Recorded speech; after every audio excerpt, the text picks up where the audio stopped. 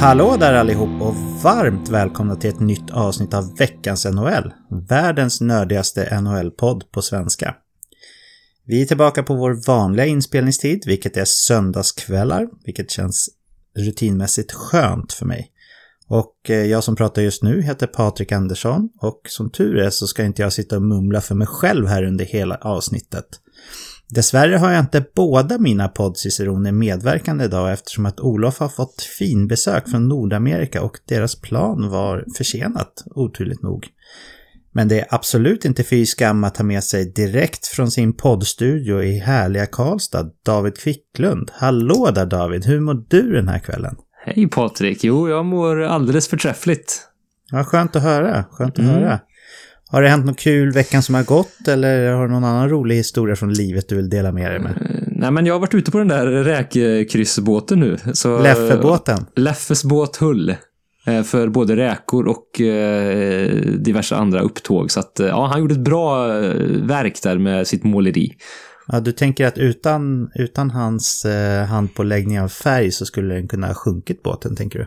Lätt. Alltså Leffe, han räddade båten. Annars skulle det bli Titanic här på Vänerns vatten här kanske. Ja, då tack för det Leffe. Vi vill inte ha någon Leonardo DiCaprio-skandal här i veckans NHL. Nej, det hade varit tråkigt. Då hade inte jag kunnat varit med heller. Så hade det också varit lite tråkigt kanske. Ja, för då hade jag ju faktiskt fått sitta och babbla för mig själv här. Ja, så att, det är skönt då att jag överlevde denna tur. Och det hade varit tråkigt för mig, men det hade nog varit allra tråkigast för lyssnarna tror jag. Ja. Kanske allra tråkigast för mig då, eftersom jag inte hade funnits med. Jo, eller åtminstone dina anhöriga. Och dit får väl ändå jag och Olof ändå räknas på något absolut. sätt. Ni är goda vänner, så att så är det ju. Nej, men det var härligt. Så att det var soligt och fint också, så att det tajmade väldigt bra. Det har varit väldigt risigt väder under en lång tid, men de här dagarna när vi hade lite aktiviteter med jobbet så var det ju toppenväder, så att det tajmade otroligt bra. Härligt. Var det bara räkor eller var det liksom skaldjurs? Alltså den var ganska slimmad, så det var väl, men det var ju vitlöksbröd, vilket såklart är en riktig klassiker. Och lite ostar och sånt där, och aioli då. Som jag kan tänka mig att du tycker om också. Absolut. Ja. Du är ju en skaldjurs-ciceron, eller så. Jag är nog du mer vet vad jag tänker på. Jo, vi har ju våran årliga kräftskiva med Fantasy League-gänget då. Varje höst. Eller sensommar. Och då går det åt mycket kräftor. Men jag måste nog ändå säga att visst, jag tycker att smaken är viktig, men jag är nog mer en gourmand än en gourmet när det kommer till skaldjur och kräftor. Eller vad tycker du efter att ha sett mig in action, så att säga? Du är ju inte blyg när du plockar fram kräftorna. Du jobbar dig igenom flera ska jag säga, paket utan något vidare problem. Ja, man räknar ju på 3-4 kilo där någonstans.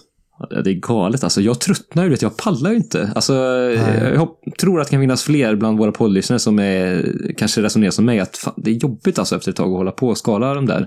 Ja, men det är ju det. Det är jobbigt som FAN är det. Men jag ger mig inte. De ska ta slut.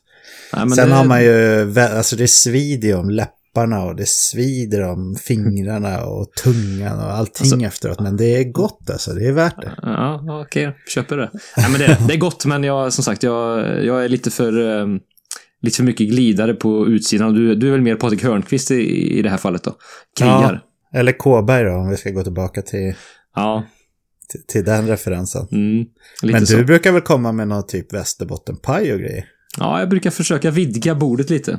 Ja, det är ambitiöst. Ja, försöker i alla fall. Ja. Men du då Patrik, har du haft en bra vecka? Jo då, tack. Det har varit bra. Jag känner att äntligen att förkylningen som jag har dragits med länge här är på väg bort. Och igår så cyklade jag årets första cykellopp. Jag sysslar ju med landsvägscykling då. Så det var 167 kilometer med utgångspunkt och start och mål i Uppsala. Så men det var skönt att få sig en rejäl genomkörare inför sommarens stora mål som är Vätternrundan då. Kändes det bra? Alltså det kändes inte bra. Det gjorde det inte. Jag har fått alldeles för lite mil det här året mot vad jag brukar ligga på. Men det är svårt också att cykla 17 mil och det känns superbra hela tiden. Nej, det kan man kanske inte räkna med, oavsett hur tränad man är. Men jag tänkte berätta faktiskt om en annan liten rolig grej som jag kom att tänka på här i veckan. Är du sugen på att höra, eller? Definitivt. Ja, jag lyssnade på Alex och Sigges podcast. Det vet jag att många svenskar gör, så att jag var nog inte ensam om att höra det. Men i början av det avsnittet där så beklagade sig Alex lite grann över att han hade varit och handlat underkläder till sin fru i en underklädesaffär helt enkelt. Och han hade tyckt att det varit lite jobbigt där och så. Jag tänkte faktiskt att jag skulle ta tillfället i akt och dra en anekdot om raka motsatsen. Som också min lillebror Micke, som du känner David, var inblandad i. Kan det vara av intresse eller? Ja, verkligen. Ja, det här utspelade sig då i Toronto 2016 när det var World Cup i hockey. Vi var ju där och kollade på hela turneringen och det fanns ju tid över till annat än bara hockey, och då var vi inne i deras största mål där i Toronto och gick in i en underklädesaffär för att köpa till våra respektive och ta med hem då. Fint. Ja, det är väl inga konstigheter som svensk direkt, eller tycker du att det känns märkligt att handla underkläder liksom sådär? Ja, men alltså, märkligt och lite obekvämt kan det väl ändå vara, men jag vet inte, det är någonting i det där att man känner sig lite så här, jag vet inte, lite granskad, förstår du hur jag menar? Men det kanske inte att jag kanske blir det, men jag tänker att jag blir det, och bara den insikten gör ju att man svettas lite ändå. Ja, det är väl kanske jag och min bror som är onormala då, som bara går in och gör det. Nej, det tror jag inte. Det är nog lite olika, skulle jag säga det.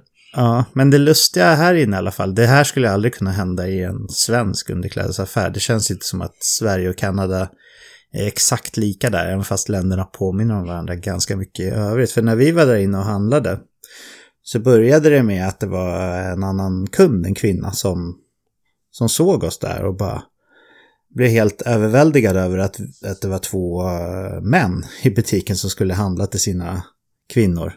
Så hon sprang ju och hämtade alla sina kompisar och bara, "You see these men? These are real men who are buying underwear for their women." Och bara, "Hey!" Och så ropade efter sin nästa kompis, Look, this is really good men." Och så personalen också kom liksom så här och nickade och bara, "Yeah, this is really good. Everyone should have a man like this." Så det slutade liksom med att hela personalstyrkan och det var inte en annan kille där inne förutom vi 2, stod och liksom så här liksom nickade och bara, "Yeah, det här är riktiga karlar." Så vi kände oss lite som rockstars där inne. Ja, härligt. Ni bars fram där. Det var nästan att du körde stage dive där över BH och trosorna där, eller? Ja, det kanske inte var riktigt så mycket folk där inne så att vi hade kunnat chansa på det. Nej. Men känslan var i alla fall det. Det var den absolut.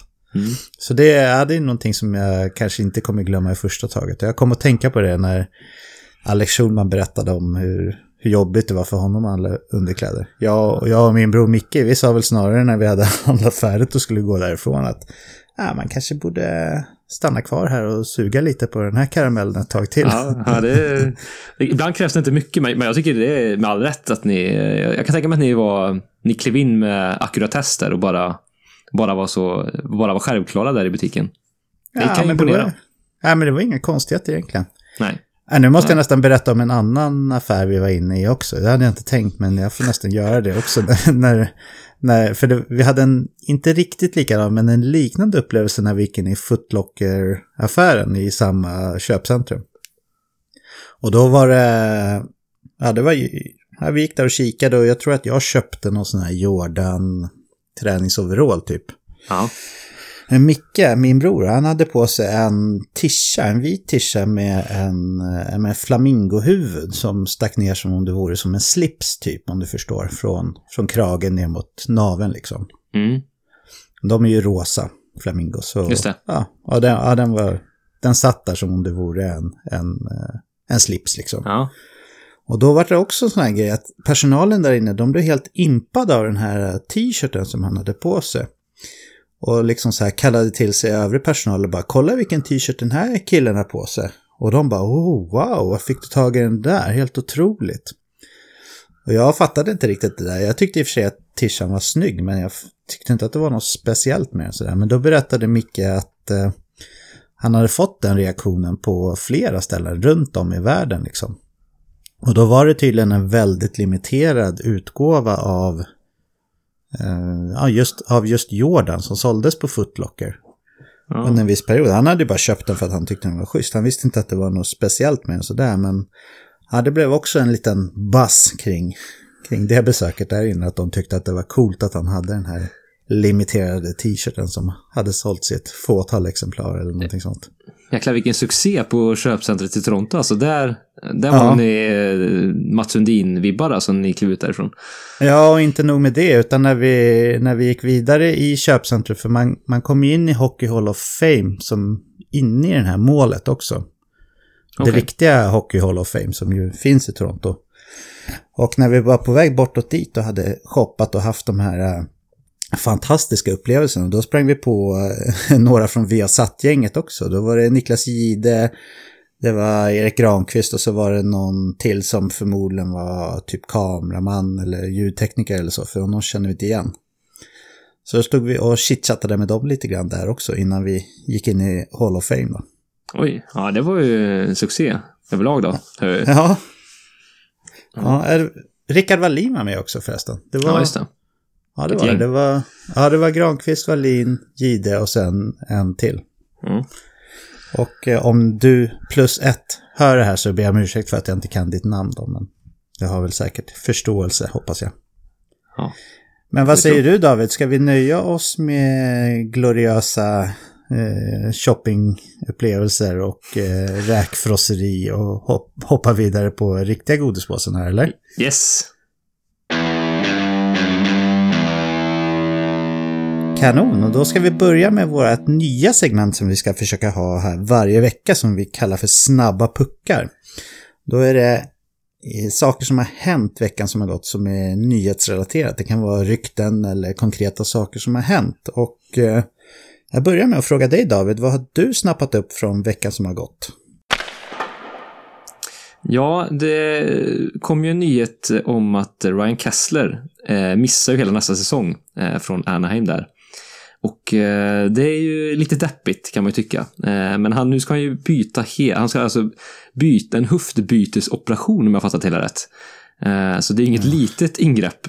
Så då förstår man verkligen vilken oerhört smärta han måste ha spelat med de senaste säsongerna. Och det förklarar ju såklart varför han kanske inte har fungerat som han har gjort innan till stor del. Så att nej, det är ju... Men han säger ju nu i det första läget inte i alla fall att det kommer inte kommit något om att karriären är slut i första skedet här, men det får vi väl anta att det här måste ju vara slutet på hans karriär. Han kämpade sig igenom vissa matcher den här säsongen och kan man då anta att han ville passera 1000 matcher, vilket han också gjorde. Så att det känns som en fin avrundning och milstolpe i alla fall att han fick det ur världen så att säga och kunde få det på sitt CV. Men det är nog det sista vi ser av Kesler i NHL. Tror du inte det? Jo, det tror jag absolut. Det känns ju också som att han måste säga så för att få, ja, men lite som Mattias Öhlund hade det där på sina sista år också, för att man ska få sina pengar liksom. Och sen så kan jag tänka mig att att Anaheim vill ha det så också, att han hamnar på long term injury reserve. Det lättar ju en hel del. Han har ändå närmare 7 miljoner i sitt kontrakt fram till 2022. Så att... Ja, precis. Så det här är ju... All respekt till Ryan Kesler, han har haft en fantastisk karriär, men han var inte värd mer än 1 miljon kanske. Ja, men typ i det skicket som han var. Och du vet, byta höft, det är klart att vi inte kommer se honom spela hockey. Nej, det finns inte på kartan. Så att... Nej, absolut inte. Så det är... Tack för den här tiden tror jag, för att säga Ryan Kesler. Ja, absolut. Det får lång och trogen tjänst ändå. Så att, fin karriär, trots allt. Ja. Och du då, Patrik, har du snappat upp något i veckan som gått? Ja, men det har jag faktiskt också. Då har vi ett rykte då, eller inte ett rykte, utan Buffalo Sabres har gått ut med att man vill signa upp Jeff Skinner på ett långtidskontrakt då. Min tanke där, det är ju att det här uttalandet, han har inte skrivit på något nytt kontrakt än, utan jag tänker att det här uttalandet, det kan nog dels vara för att man givetvis vill behålla Skinner, men det kan också vara en markering till andra lag i ligan, tror jag, att här behöver ni absolut inte lägga något offersheet, för det kommer vi matcha. Eller vad tror du där, David? Kan nog vara ett sånt spel bakom, och Botterill har ju varit väldigt tydlig i de uttalanden jag har sett i alla fall, att Skinner stannar i Buffalo. Utåt sett är det verkligen det man skickar ut, det budskapet. Han ska väl ha betalt som en 40-målsskytt, va? För det känns som att han är där någonstans i status. Ja, i status just nu. Sen ska vi komma ihåg att han har varit ändå relativt mycket upp och ner under sin karriär, så att ja, han jättefin säsong den här, men vi ska också komma ihåg att han avslutade ju väldigt svagt, började ju fantastiskt, men han har ju en ojämnhet i sitt spel både under säsonger och mellan säsonger i sin karriär, så att ja, jag skulle inte säga att han är en stabil 40-målsskytt, det tycker jag nog inte. Du kanske, jag vet inte hur du ser på honom, men ja, jag är lite för mycket upp och ner för min del, för min smak. Han har ju kapaciteten att ligga på 40 mål varje år i alla fall. Ja, kapaciteten finns där. Sen det finns inte så många målskyttar i ligan som det finns 40 måls garanti på. Nej, heller, visst är det så. Ja, nej, han kommer nog få ett ganska fint kontrakt, och det verkar som att han har hittat kemi med Jack Eichel också. Det kan ju vara värt mycket, bara det. Absolut. Hade du snappat upp någonting annat under veckan här, David? Ja, på tal om kontrakt så har ju också backresen i Dallas Stars, Esa Lindell, skrivit på ett nytt, också fett kontrakt får vi ändå säga. 5,8 miljoner för 6 år fick ju 24-åringen. Så han kanske är ganska bra där, får man ju säga. Ja. Så han kommer från en 30+ säsong i antal poäng och har ju fått väldigt mycket fina recensioner för sitt spel, framförallt i slutspelet här. Så ja, jag vet inte hur du säger om det här kontraktet. Det känns lite saftigt, kan jag tycka ändå, med tanke på den spelartyp som Lindell ändå är. Jo, jag vet att det är många som tycker det, men jag lutar nog ändå åt att jag tycker att det är ett ganska bra kontrakt för Lindell. Man signar upp honom under hela hans prime mer eller mindre till ett rimligt, alltså det han får betalt för är ju inte riktigt första backpar, har det ju inte blivit med de pengarna om man kollar de som signar i stort i ligan. Utan strax under första, typ andra, tredje back får han betalt som, och det tycker jag absolut att han kan leva upp till. Och dessutom så har de ju 2 supervassa offensiva vapen i John Klingberg och Miro Heiskanen. Så det känns som att Esa Lindell och Dallas Stars är en match made in heaven, mer eller mindre. Ja, med hans fina tvåvägsspel och hans sätt att skära av i egen zon och förhindra zone entries och sådär. Så ja, men jag tycker att han är värd de där pengarna, och jag tycker inte att det är speciellt. Jag hade nog gissat på där någonstans om jag hade varit tvungen att gissa innan. Så ja, men den som lever får se. Ja, jag tittade faktiskt i hans underliggande siffror, och där såg jag att han de såg ju faktiskt mer is ut än vad jag trodde. Så det var någonting som förvånade mig lite grann. Så ja, vi får se hur hans... Men det kändes som att han lyfte sig lite grann när det blev slutspel också. Ja, verkligen. Det tror jag, med det slutspel han hade i ryggen, det stärkte ju definitivt hans aktier. Men han hade faktiskt sämst Corsi i hela laget under grundserien, så förvånade mig lite grann. Men som sagt, det är jättebra slutspel och är ju relativt ung och har ju framtiden för sig ändå, så att det är ju inte ett idiotkontrakt, absolut inte. Han blev nog lite lidande också av att Klingberg var skadad ganska länge, och han fick axla manteln till och lära upp, eller vad man ska säga, Miro Heiskanen. Så ja, det är klart att det är oroväckande med dålig Corsi, men det känns som att det finns ändå ursäkter för just den här säsongen i alla fall. Ja, absolut. Har du något annat, Patrik, som du har snappat upp i nyhetsflödet? Ja, det verkar som att jag blev fast lite grann i norra New York och Buffalo. För jag såg ju också att schweizaren, eller vad man ska kalla honom, Ralph Kryger, har skrivit på som ny tränare för Buffalo. Och precis som alla, eller många tränarkontrakt nu för tiden, så är det ett ganska stort kontrakt. Han skrev på 3 år och tror det var 6 miljoner per år. Eller om det var 4. Ja, men ett stort kontrakt var det i alla fall. Och med mina spontana känslor kring det, så är det dels så tycker jag att det känns bra att han får en ny chans i NHL, för han fick inte alls mycket tid på sig i Edmonton när det begav sig. Och dels så känns det här som en rätt logisk värvning av Jason Botterill, eftersom att Kryger är född i Winnipeg precis som Botterill själv.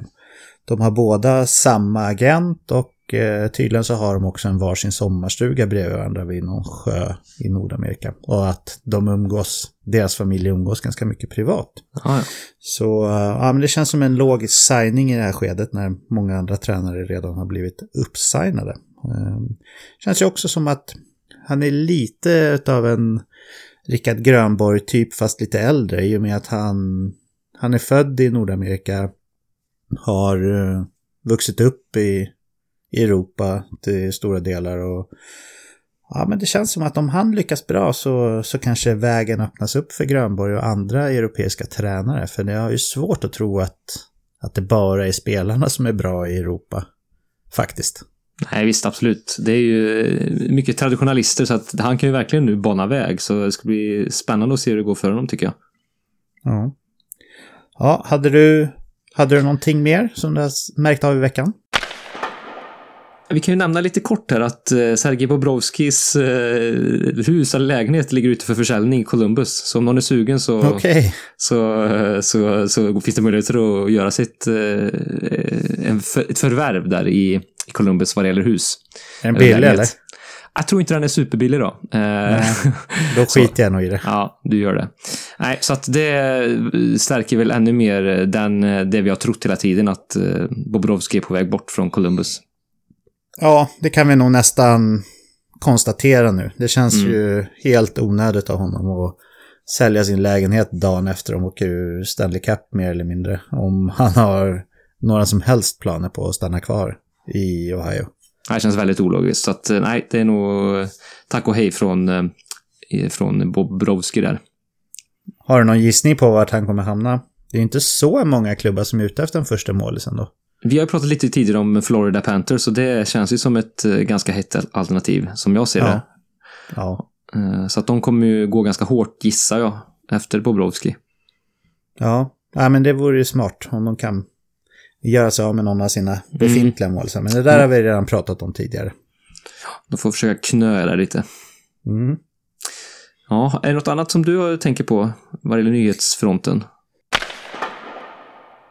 Jag hade en sista där som jag såg här i veckan, och det var att Patrick Roy av alla människor sägs vara i skottsiktet för Ottawa Senators och deras jakt efter en ny tränare. Min personliga åsikt så är jag tycker inte att Roy visade sig riktigt värdig som huvudtränare i NHL under hans tid i Colorado. Visserligen så gick de ju till slutspel hans första år där, men då hade ju Varlamov en sån här riktig monstersäsong. Han fick väl också pris för bästa tränare det året. Ja, det stämmer. Men det är ganska vanligt att målisen som är bäst i ligan också har en tränare som vinner pris som bästa tränare. Så men jag tycker inte hans sätt att coacha tilltalade mig riktigt, och även det sättet som han lämnade Colorado i ett patenterat Patrick Roy vredesutbrott, får man ändå kalla det, strax före ligastart, tyckte inte jag var speciellt snyggt faktiskt. Nej. Och jag personligen, jag tror att det här kommer sluta i moll, och då är det med all sannolikhet det sista vi ser av Roy som huvudtränare åtminstone i NHL framöver. Hade du någon tanke kring det eller? Ja, alltså det enda som är väl då att Ottawa kommer ju vara ett gravt nederlagstippat lag, så att Roy han hade ju väldigt dåliga underliggande siffror i Colorado. Det lär han ju ha här också, men att det om man kan skapa en vi mot världen mentalitet möjligen, och det känns som att han kanske kan gjuta mod i de här nederlagstippade grabbarna. Så det är väl kanske den ingången och det hans hetsiga stil som kanske ska funka i en sån miljö. Så det är väl kanske så också Ottawas ledning tänker i det här läget. Men jag håller med dig annars. Det känns inte som det bästa alternativet de kan hitta trots allt. Det skulle du vilja vara coachad av honom? Han känns alltså visserligen skulle det innebära att du var en NHL-spelare, men du får räkna bort det. Nej, jag är inte jättesugen på det. Är han jag vet inte, jag tänker på Mike Keenan. Han känns ju väldigt så här, är han en liten modern Mike Keenan typ? Ja, det är väl ingen dålig jämförelse. Han var ju väldigt hetlevrad även som spelare då. Så det känns som att det kynnet har han tagit med sig in i tränarbåset, och jag är ju långt ifrån säker på att det är det bästa sättet att leda ett lag framåt. Nej, det känns inte så. Det funkar ju kanske under som sagt kortare tid när blåslampa i arslet, men på längre sikt så kanske det inte är rätt metoder. Nej. Ja, men i och med det då lämnar vi snabba puckar för den här veckan och hoppar vidare på nästa samtalsämne. Yes.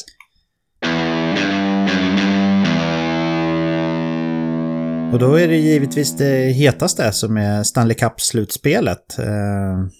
Ja, David, vi har ju fått fram en av årets finalister till Stanley Cup. Boston svepte Carolina som i sin tur svepte Islanders som i sin tur svepte Pittsburgh. Ja. Hur går dina tankar kring Boston och deras insats hittills i Stanley Cup-slutspelet? Ja, men grymt imponerade och de blir bara bättre och bättre för varje omgång känns det som. Så att trenden pekar ju helt klart i deras riktning. De hade ju ändå vissa svårigheter, ska vi komma ihåg, i första omgången där mot Toronto. Det var ju en riktigt tight serie. Men sen har de ju verkligen steppat upp, även om de gjorde det bra även då. Men de sista 2 serierna har de ju imponerat väldigt på mig, tycker jag.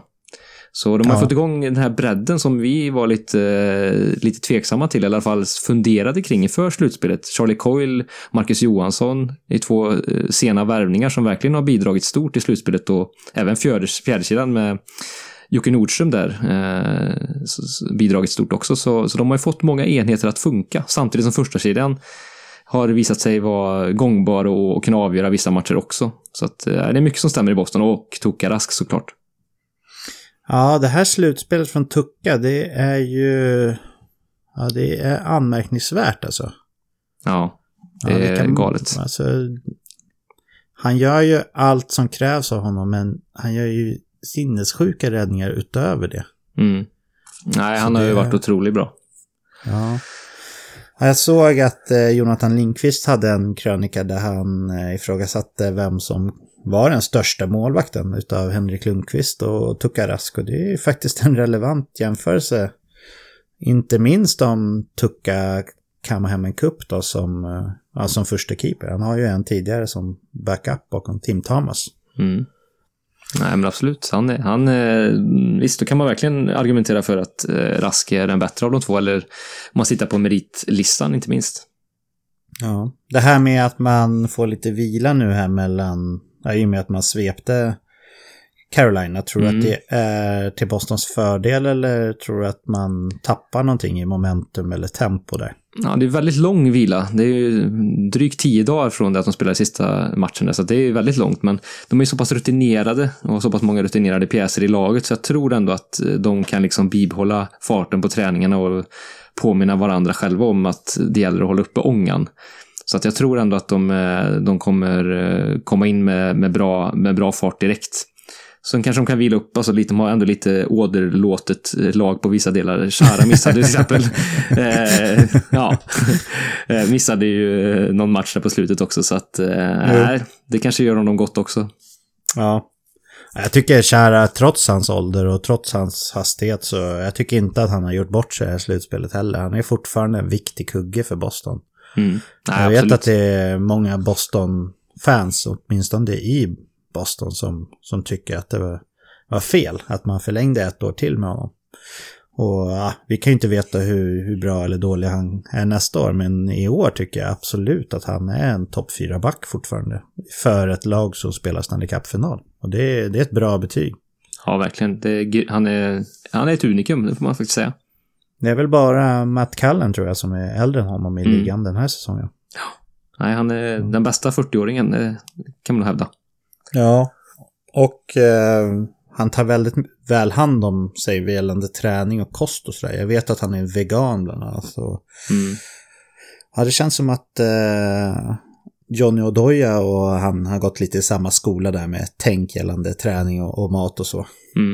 Ja, det känns som han nu höll väl inte Oduya kanske lika länge och lika bra som Chara, men han hade ju inte samma topp heller.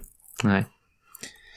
Men i den andra konferensfinalen då, så står ju, när vi spelar in det här söndag kväll, 2-2 mellan San Jose och St. Louis. Det ska sägas att 5:e matchen i serien spelas just nu när vi spelar in, och det har varit 2 perioder och St. Louis leder faktiskt med 3-0 i den här 5:e matchen. När ni lyssnar på det här, då vet ju ni vilka som har vunnit, men med en 3-0-ledning inför sista perioden kanske inte är det svåraste som finns i hockeyn då, så vi kanske kan räkna in en seger för St. Louis mer eller mindre då. Ja, det ser onekligen bra ut. Ja. Vad tror du om det här? Om vi säger att St. Louis vinner den här matchen, tror du att det är klappat och klart då? Eller är det fortfarande eventuellt 2 tuffa matcher som ska spelas? Ja, inte klappat och klart. Jag är lite förvånad över den här utvecklingen, måste jag säga. Det kanske du också är, men jag var ganska säker på att Sharks skulle ta det här. Det kan de ju fortfarande göra, men det känns som att de har blivit lite överrumplade av det fysiska spelet som Blues kommer med. Och inte riktigt klarat att hantera det. Dessutom har ju Binnington de senaste matcherna överglänst Martin Jones rejält också. Så ja, de 2 faktorerna känns som det talar för Blues fördel. Och man får bidrag från hela line-upen. Nu är det Sundqvist som har bidragit igen i den här matchen. Och förra matchen satte de ju tryck direkt och gjorde ett mål. Och när de kom in som första kedja och startade matchen som egentligen de är en fjärde kedja, så de får bidrag från hela laget på ett annat sätt än vad den ganska vida omtalade bredden i San Jose har bidragit med här på slutet. Ja, jag håller med i det du säger. Och det är klart att vinna den 5:e matchen och ta ledning med 3-2 matcher, det är ju tacksamt. Det är, statistiskt sett så kommer ju det laget vinna matchserien i väldigt många fall. Men jag tycker det är ändå värt att komma ihåg att nu vet vi ju inte att St. Louis vinner den här matchen, men om de gör det så har ju faktiskt San Jose vänt ett 2-3 underläge tidigare. Och det har ju St. Louis också gjort i det här slutspelet. Så jag tycker inte att matchen är slut i och med, oavsett vem som vinner den här 5:e matchen. Det ser ju onekligen ut som St. Louis nu, men jag räknar inte bort San Jose ändå. Det gör jag faktiskt inte. Jag tycker att St. Louis är stora favoriter och tar sig vidare till Stanley Cup-final om man vinner den här matchen. Men jag vet också att St. Louis har varit bättre på bortaplan än på hemmaplan. Så jag menar att det är långt ifrån omöjligt att San Jose kanske vinner matchen i St. Louis. Och då är det en 7:e avgörande match och det kan ju sluta precis hur som helst. Ja, absolut. Nej, det är fortfarande öppet oavsett som du säger hur det går den här matchen, så är det faktiskt det.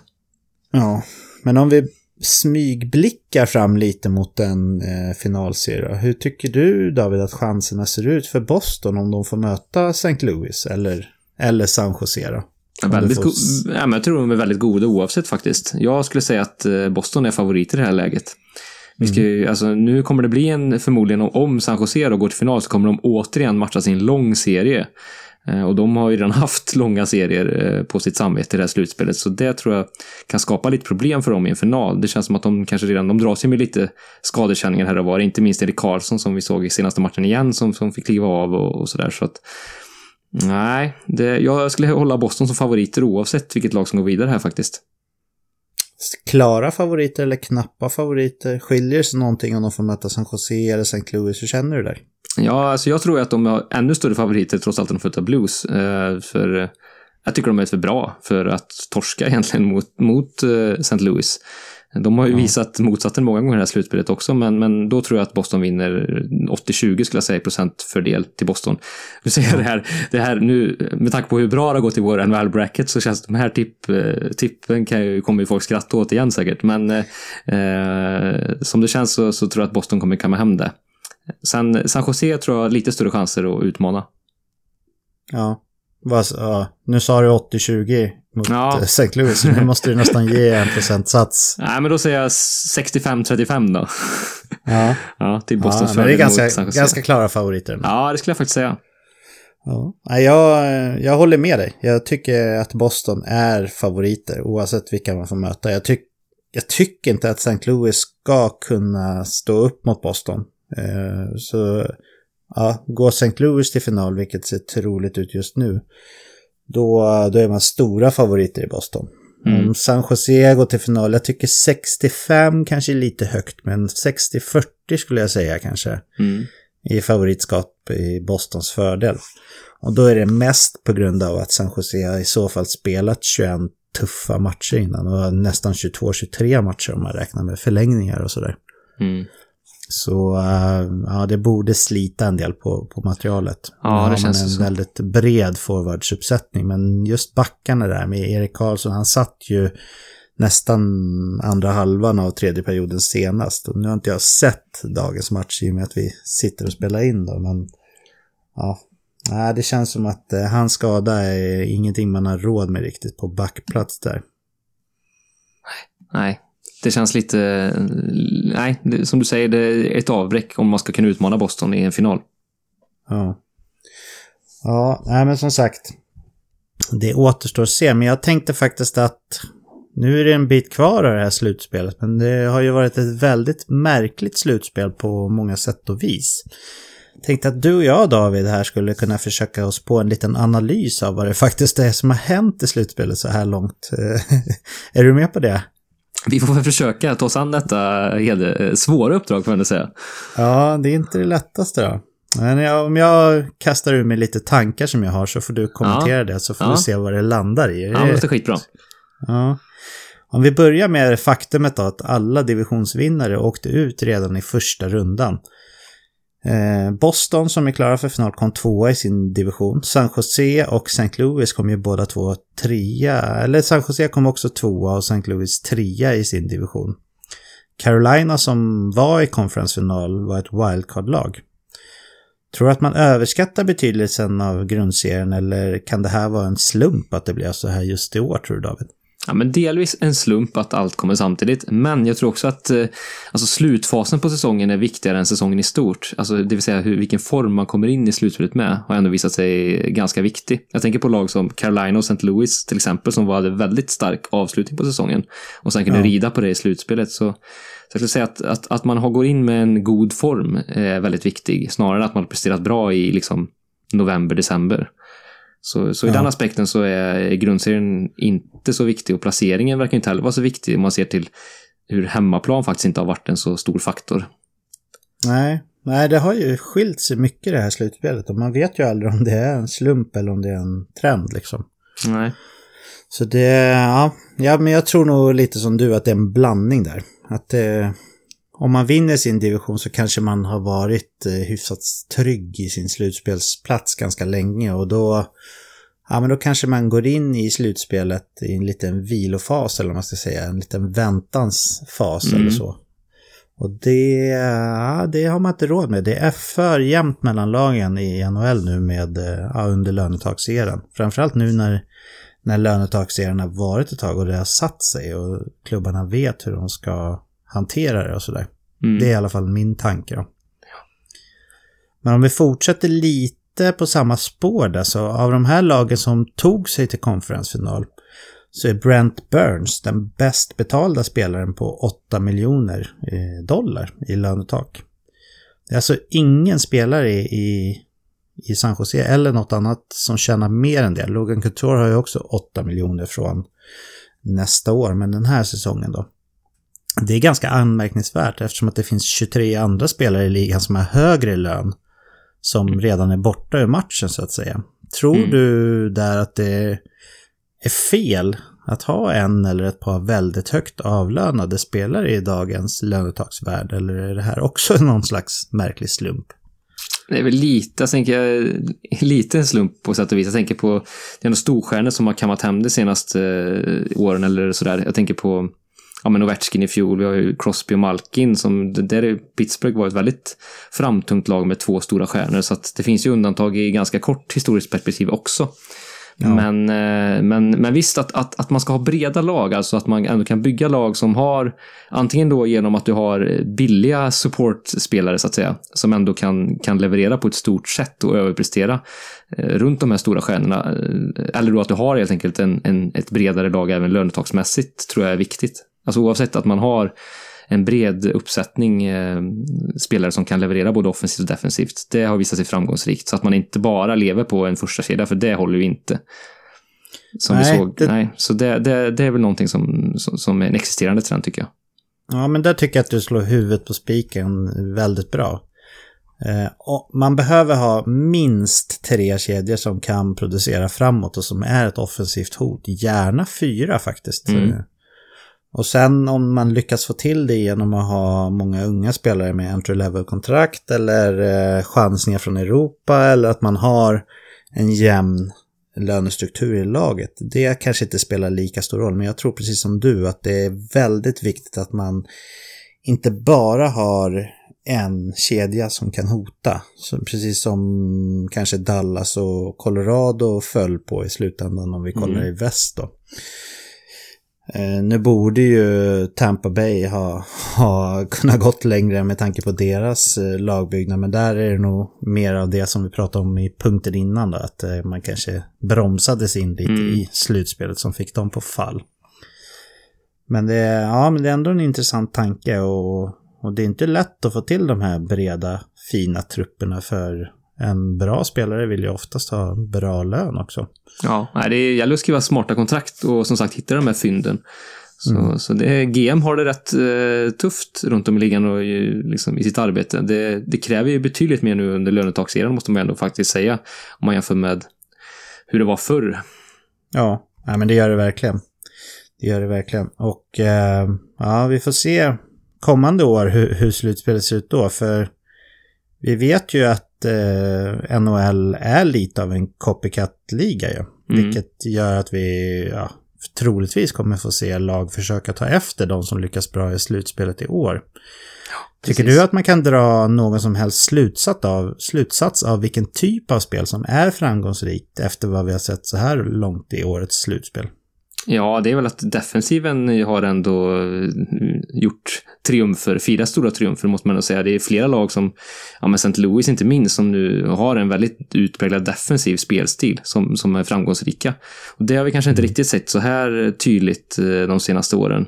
Inte i grundserien heller, utan det är de här, alltså det här tajta spelet, det är ju mer effektivt verkar det som i slutspelssammanhang. Och det är många av de här, alltså i slutspel generellt så känns det som att det blir kanske mindre powerplay. De här stjärnorna försvinner lite, kan plockas bort och matchas bort. Och då hänger ihop med det här som vi pratade om tidigare, att bredden blir ännu viktigare. Men också då att de här stjärnorna som kanske inte klarar att leverera under de här omständigheterna, då de lagen faller ju och sådär. Så att det blir mer gnet och den typen av spel som kanske vi firar triumfer då. Så det är tajt i slutspel. Och det gynnar de här lagen som kanske spelar mer destruktivt.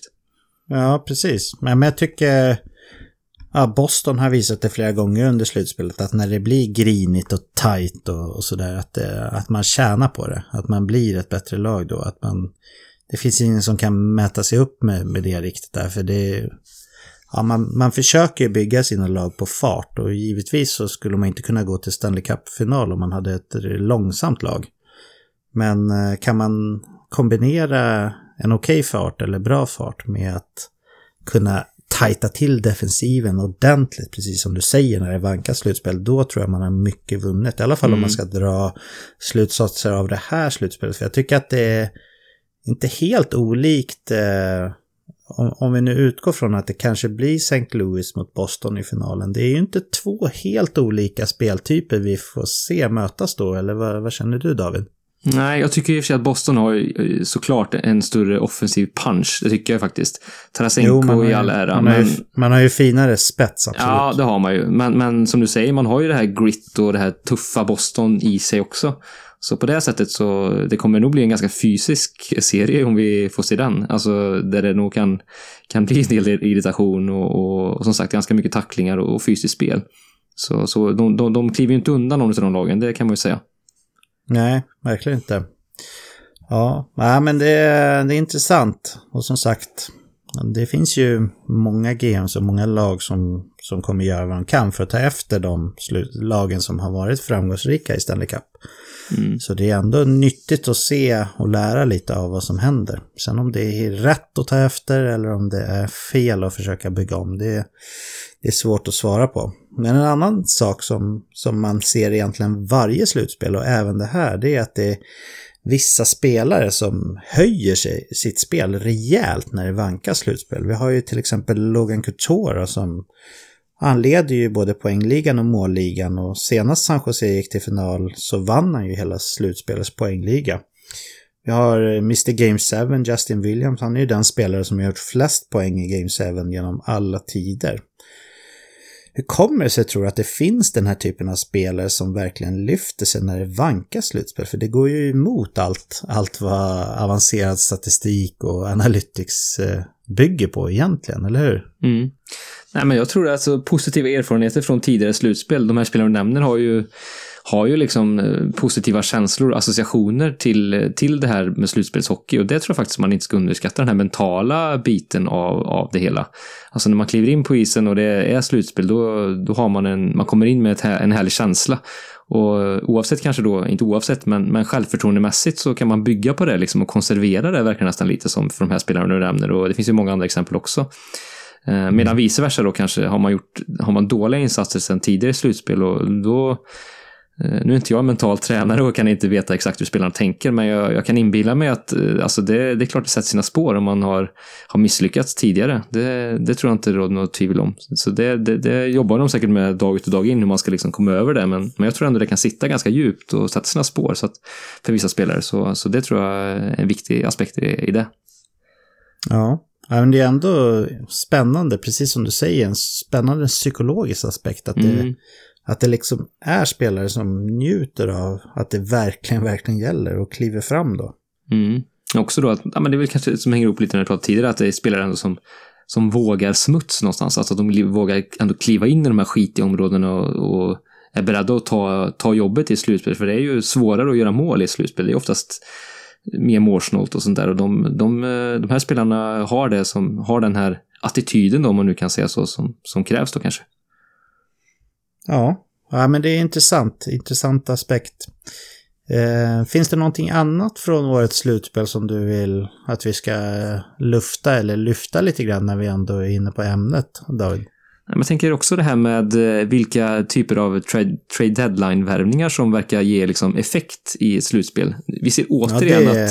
det är väldigt intressant faktiskt. Ja, vi ser återigen att det är de här breddvärvningarna mer än de här toppspelarna som faktiskt kanske har tungan på vågen möjlighet, om man kan uttrycka sig så. Vi ser ju liksom, som jag var inne på tidigare, Charlie Coyle och Marcus Johansson som liksom bidrar till att skapa en bra bredd i Bostons lineup, och jag tänker även i San Jose har ju Gustav Nyqvist kommit in fint, och i Carolina Nino Niederreiter var ju en stor faktor för deras lag in till slutspelet, så medan då Mark Stone, visst jättefin slutspel, men de försvann ju ändå Vegas. Och Columbus försvann också ett gäng där. Precis, så de storstjärnorna och de värvningarna, de lyckades inte hela vägen, måste man ju säga. Så, och det har vi sett tidigare i slutspelet också, så att den trenden tror jag kommer förstärkas ännu mer, och GM kanske kommer bli lite mer försiktiga på att gå efter den här grövsta budgivningen på de stora fiskarna, och kanske titta på de här mer breddvärvningarna när det blir slutspelshockey. Ja, förra året var det väl Michel Kempny som var Washingtons stora drag, och det var ju ingenting som det blev några större rubriker om på förhand, men han bidrog ändå till en Stanley Cup. Exakt, så att, och det är också sådär, det kan förstöra en kemi i ett lag också när du plockar in en spelare som ska ta en ganska stor roll och stor plats. Det innebär att du ska flytta ner då en spelare som kanske då har levererat bra från en framskjuten position i laget, och då ska han hantera det och liksom hamna kanske i en tredje kedja och minskad powerplay-tid. Det kan ju bli ändå lite missnöje kring sådana beslut.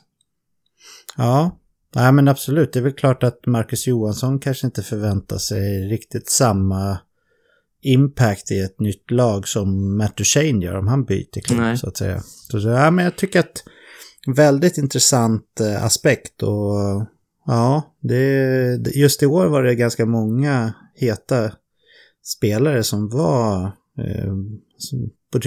som bytte klubb i samband med trade deadline, och så är det väl inte varje år, men man har ju inte glömt bort Shattenkirk-värvningen av Washington för några år sedan som blev ett fiasko, och jag håller med dig där, det är verkligen så, det handlar om att hitta spelare som köper en roll i sina nya klubbar och som kan bidra, och där har ju verkligen de här lagen som du nämnde lyckats riktigt bra, så vi kanske får se Marcus Johansson och Michel Kempny-typerna framöver gå för första val och Stone-typerna för tredje val, vem vet? Ja, udda utveckling, men jag tror i alla fall att de GMs ännu mer aktivt kommer leta efter de här bytesaffärerna. Jag tror också. Det som var lite spännande också i årets trade deadline var att det inte bara var spelare som hade utgående kontrakt som bytte klubbar, utan men typ som Niederreiter, Granlund och andra också som bytte fast de inte hade utgående kontrakt. Precis, nej men det gör det ju ännu mer spännande. Ja, för det blir svårare att gissa då och spekulera innan. Och då blir man ju mer överraskad när det händer. Ja. Så egentligen finns det väl ingen superstor anledning att bara kolla på spelare med utgående kontrakt heller när man vill förändra eller förbättra sin trupp under säsongens gång. Nej. Utan det är mer tradition bara som har gjort att det smäller till kring det datumet med spelare som har utgående kontrakt. Ja, men precis. Och traditionen gillar vi att bryta i veckans NHL. Ja, det gillar vi. Absolut. Alla som byter normer, det gillar vi. Men en tradition som vi faktiskt har, som jag inte tänker bryta det här avsnittet, det är att jag lämnar över taktpinnen till dig i det här skedet av podden. Du är ju kreatören och grundaren bakom You Crash the Game, frågesportspelet för hockeynördar. Så jag gissar att du har någon slags utmaning till mig, eller?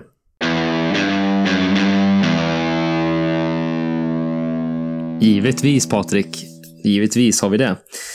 Jag kommer ju utmana dig, eftersom inte Olof med sig så kommer ju du få utmana lyssnarna här då i en You Crash the Game-utmaning. Och jag tänkte att Back to basic. Och nu tänkte jag att vi skulle köra grundserieomgången av You Crash the Game. Vilket innebär, du känner ju till det här nu i det laget, att du kommer få en fråga i varje kategori i det här spelet då. Och det är ju svensk hockey, NHL, som du gillar då, och så istid, din favoritkategori. Ja, det vet jag fasiken. Du älskar den, det vet vi ju alla nu. Och ögonblicket och blandat kategorin. Vet du, ögonblicket tycker jag är den roligaste. Jag tror inte att det är min bästa kategori, för jag tror att jag svarar fel på den ganska ofta, men jag gillar de frågorna, för det är ju de här ögonblicksmomenten som liksom som betyder någonting när man summerar en karriär och sånt. Jo, men det är kanske det man kommer ihåg och det blir ett legacy för den här spelaren, så jag håller med. Jag gillar de frågorna också faktiskt. Det har nog varit de roligaste att komma på och skriva faktiskt. Ja, härligt. Ja, men det är väl enligt kvällstidningsdevisen då att 2 är okej. 3 eller vad heter det? Godkänd, va? 3 är bra, 4 är mycket bra och 5 världsklass. Exakt, och 6 är väl Glenn Hysén-nivå. Ja, Glenn Hysén, det är svårt på 5 frågor. Ja, det blir riktigt jobbigt, men man vet aldrig, vet. Nej. Allt kan hända. Jag har ju aldrig haft 5 rätt heller hittills, så jag kan ju börja med det kanske. Ja, men det är en bra start tycker jag. Ja. Okej, men jag går in i mitt djupaste sinnestillstånd av hockeykunskap. Bra. Oj, är du redo? Ja. I vilket elitserielag spelar ryssen Oleg Belov mellan 1997 och 2002? Oleg Belov? Ja, du hörde rätt. Det är ett namn jag känner igen. Det känns lite som din era på något vis ändå. Ja, det var lite före min absoluta toppera. Det var väl 03 fram till 07 som jag flängde på varenda Färjestad-match förutom vissa bortamatcher. Men jag minns namnet klart och tydligt. Jag tycker också att det är intressant, för det har inte funnits jättemånga ryssar som har varit länge i elitserien. Sergej Fokin är ju min favoritryss som har varit. Och sen så har vi ju Sergej Bautin som också spelade länge i elitserien och gjorde det bra. Oleg Belov är en spelare som jag förknippar med 2 klubbar av någon märklig anledning. Jag förstår att bara en av dem är rätt. Med tanke på hur frågan är ställd. Så en av mina förknippningar är ju en falsk sinnesbild. Och en är ju då korrekt. Eller så är båda falska. Det vet man inte. Men jag tänker, och jag vet att du inte kommer svara nu. Och jag vet att en del lyssnare kommer skratta åt mig. Men jag gillar att bjuda på skratt. Jag tänker att han spelade antingen i HV eller i Luleå. Och jag vet inte varför det är just dessa 2 klubbar som dyker upp i huvudet på mig när jag tänker på det. Och jag kommer behöva välja en av dem. Det är jag smärtsamt medveten om. Och frågan är då vilken jag ska ta. Luleå vann ju 96 SM-guld om inte jag minns fel. Det kan jag bekräfta. Och du sa att han spelade i den vinnande, eller han spelade 97-02 i en klubb. Då tänker jag att det kanske inte är Luleå. Så då gissar jag på HV71. Bra gissning. Snyggt. Vad skönt. Nej, 30. Ja, men uteslutningsmetoden på ett fint sätt du diskuterade med dig själv där. Ja, men jag var verkligen 50-50 där. Jag vet inte fasiken vad jag fick Luleå ifrån. Ja, men de har ju haft Bautin där uppe som du tar till exempel. Jo, jag vet, men det är ju en annan man. Ja, det är sant. Alla ryssar är inte samma spelare, menar du? Nej, de är olika personer. Ja. Man måste acceptera det. Ja, det får vi verkligen men vi hoppar vidare då. Ja, men det gör vi. Yes, då går vi in på NHL-frågan här. Vem är tacklingsmaskinen som 2014-15 slår rekordet för antal tacklingar under en säsong när han smäller på sina motståndare 382 gånger? Oj, det var många tacklingar det. Det är riktigt många tacklingar. Ja. Senare år så vet jag att de som räknar tackningsstatistiken i New York Islanders är väldigt givmilda i vad som är en tackling och inte. Jag kommer inte ihåg riktigt om det gällde även 15-16. 14-15 ska jag säga. 14-15, det är ännu längre sedan.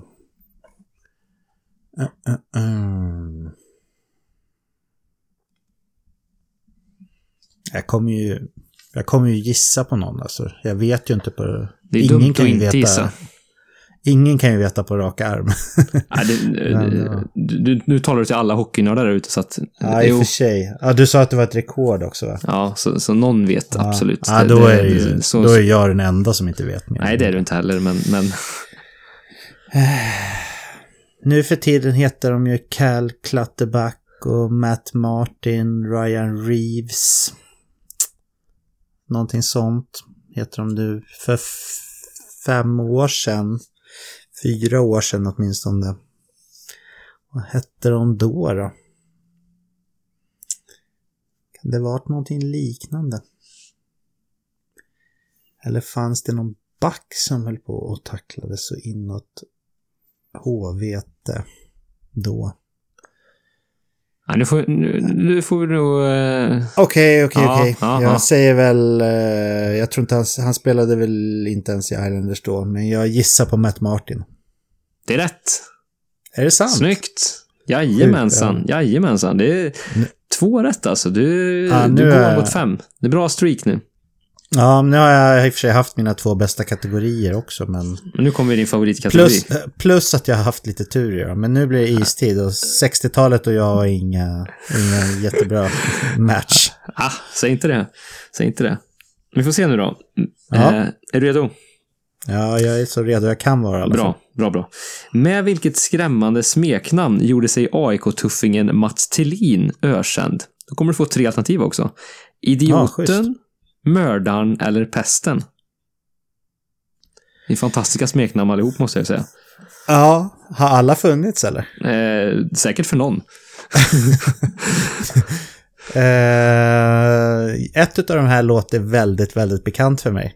Ja. Och jag är glad att jag fick alternativ också, för jag tror inte att jag hade satt den utan. Och jag är inte helt säker på att jag sätter den nu heller. Men jag vill minnas att jag har hört smeknamnet Mördan. Det är rätt. Snyggt. Jäklar vad det går bra. Ja, det börjar bra i alla fall. Men ropa inte hej. Nej, det ska vi inte göra. Men det ser bra ut för dig ändå. 3 av 3. Det kan inte bli bättre. Jag är uppe på bra i alla fall. Det är skönt. Även om jag sumpar resten. Ja, exakt. Okej, ögonblicket då. Ja. Sverige vinner VM-guld 1998 efter att ha nollat Finland i båda finalmatcherna. Vem är Tre Kronor-målvakten som spikar igen kassen? Jag hade hoppats på att du skulle säga vem målskytten var. Ja. För det kommer jag ihåg, det var ju Johan Thornberg av alla. Precis, oväntat. Pajala-sonen. Ja, precis. Som man fick knäppa med Västerås annars, va? Ja, precis. Västerås. Kan du inte ställa den frågan istället? Ja, du vet. Nu är det ju faktiskt så att det är jag som ställer jag frågorna vet, och du ger svaren. Ja, så att vi kan inte rucka på det bara så här helt plötsligt. Det vore väldigt märkligt. Nej, jag kommer gissa på någon nu såklart. Ja, det är bra. Man får gissa. Vilka kan ha varit aktuella 98? 98 var ju året som Greger sköt mellan benen på Tommy Söderström. Och han var ju faktiskt väldigt bra bortsett från den tabben i förlängningen. Skulle han kunna vara en av de bästa då? Det skulle han. Tommy Salo? Ja, kanske. Nej, inte Salo. Nej, den här känns inte riktigt rätt alltså, men jag gissar på Tommy Söderström. Du skulle valt den andra Tommy. Det är Tommy Salo. Aha, okej. Visst, vet du. Ja, men det är så mycket i hans karriär som är överskuggat. Alltså så mycket bra saker han gjorde. Som det här liksom. Jo, men det här... Det var ju inte mycket NHL-spelarinslag i VM på den där tiden. Ja, fast VM 98 hade Sverige ett fantastiskt lag. Du hade ju Foppa, kom hem. Renberg var jättebra. Sundin, så att då hade ju Sverige ett drömlag den turneringen. Så, men ja. Så, ändå var det Thornberg som avgjorde. Ja. Så att, ja, häftig vinst och märkligt upplägg på finalerna med 2 finalmatcher. Det var också väldigt skumt. Ja, faktiskt. Det är jag glad att man har övergett. Om det ska vara en serie, då ska det väl vara åtminstone 3 matcher, men kanske 5 till och med. Ja, nej, det var jättekonstigt bara. Ja, men då sprack men då 5 blev det inte... rätt grejen då. Den visionen får leva vidare. Men det är som en vision, vet du. Det ska vara lite, det är inget du bara ska uppnå hur som helst. Det är någonting du ska sträva emot. Ja. Nej, men jag tänker inte gräva ner mig. Jag försöker rädda upp det med 4 här på slutet. Det är ju riktigt bra det med. Då är det blandat kategorin och då undrar jag, vad brukar den närmaste ytan nära målen där målvakter och målskyttar slåss om att regera kallas? Ja, det är inte målgården vi tänker på här, utan det är lite framför den, gissar jag. Och då är det ju en fråga som alla hockeynördar ska kunna svara på. Och jag inkluderar mig ju till den samlingen som kallar sig för hockeynörd. Ja, det gör du. Och då gissar jag på att det är Slottet. Det är ju mycket riktigt Slottet. Jag älskar just att det är benämningen Slottet. Så det är rätt. Ja, men en 4 då i alla fall. Ja, det är ju riktigt bra. Alltså 4 är ju... Du snuddar ju vid 5 nu. Visionen är ju nästan framme vid. Ja, visserligen så... Ja, jag nallade lite på Tommy Salo där, men å andra sidan så hade jag väldigt tur med Matt Martin, ska jag säga. Och ganska tur med Bylöv också. Ja, precis. Nej, men exakt. Du hade lite stolpe in och stolpe ut, men så är det ju i sportens värld. Ja, precis. Så är det faktiskt. Så är det. Ja. Nej, men bra. Tack Patrik för ditt engagemang och dina fina svar. Ja, tack David för fantastiska frågor som vanligt.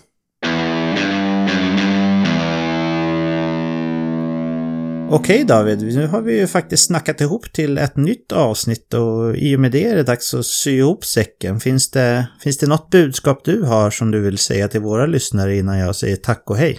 Nej, men tycker man att det var kul, You Crash the Game och det ni hörde här så har ju ni lyssnare ett unikt erbjudande på att beställa spelet just nu. Hela Stanley Cup-slutspelet så kan ni beställa spelet för 20% rabatt. Så ange veckans NHL i rabattkodfältet på youcrashthegame.se så postar jag ett litet fint spel till er. Det är en bra deal. Ja, men det tycker jag. Absolut. Det är inget att tveka på det. Ja. Eftersom Olof är borta så får jag säga att följ oss gärna på våra sociala medier. Vi heter Veckans NHL, kreativt nog, överallt. Och det är fler och fler som ställer lite frågor och så genom de kanalerna. Det är alltid roligt att ha konversation med lyssnare, tycker jag åtminstone. Verkligen, det är kanon det. Så fortsätt med sånt, det gillar vi verkligen. Ja, och vi finns också på Twitter numera, va? Exakt, så där kan vi också leta upp oss och ställa här frågor om ni har några sådana. Så kör på. Yes, men i och med det då så vill jag tacka dig David för att du har delat med dig av din tid och visdom med mig ännu en härlig söndagskväll. Det här är ju veckans höjdpunkt utan tvekan för min del. Jag instämmer. Ja, och tusen tack också till er lyssnare såklart. Och om ni tycker om att lyssna på oss så får ni mer än gärna hjälpa oss att sprida podden till fler likasinnande. Berätta för släkt, arbetskamrater, vänner och bekanta. Ge oss ett fint betyg där du lyssnar på poddar. Det finns jättemånga sätt som ni kan hjälpa oss på. Som ni jättegärna får också. Och i och med det så önskar jag alla som hör det här en helt underbar vecka nu. Må bracketgudarna vara med er, så hörs vi igen om en vecka med ett nytt härligt avsnitt. Hej då! Hej då!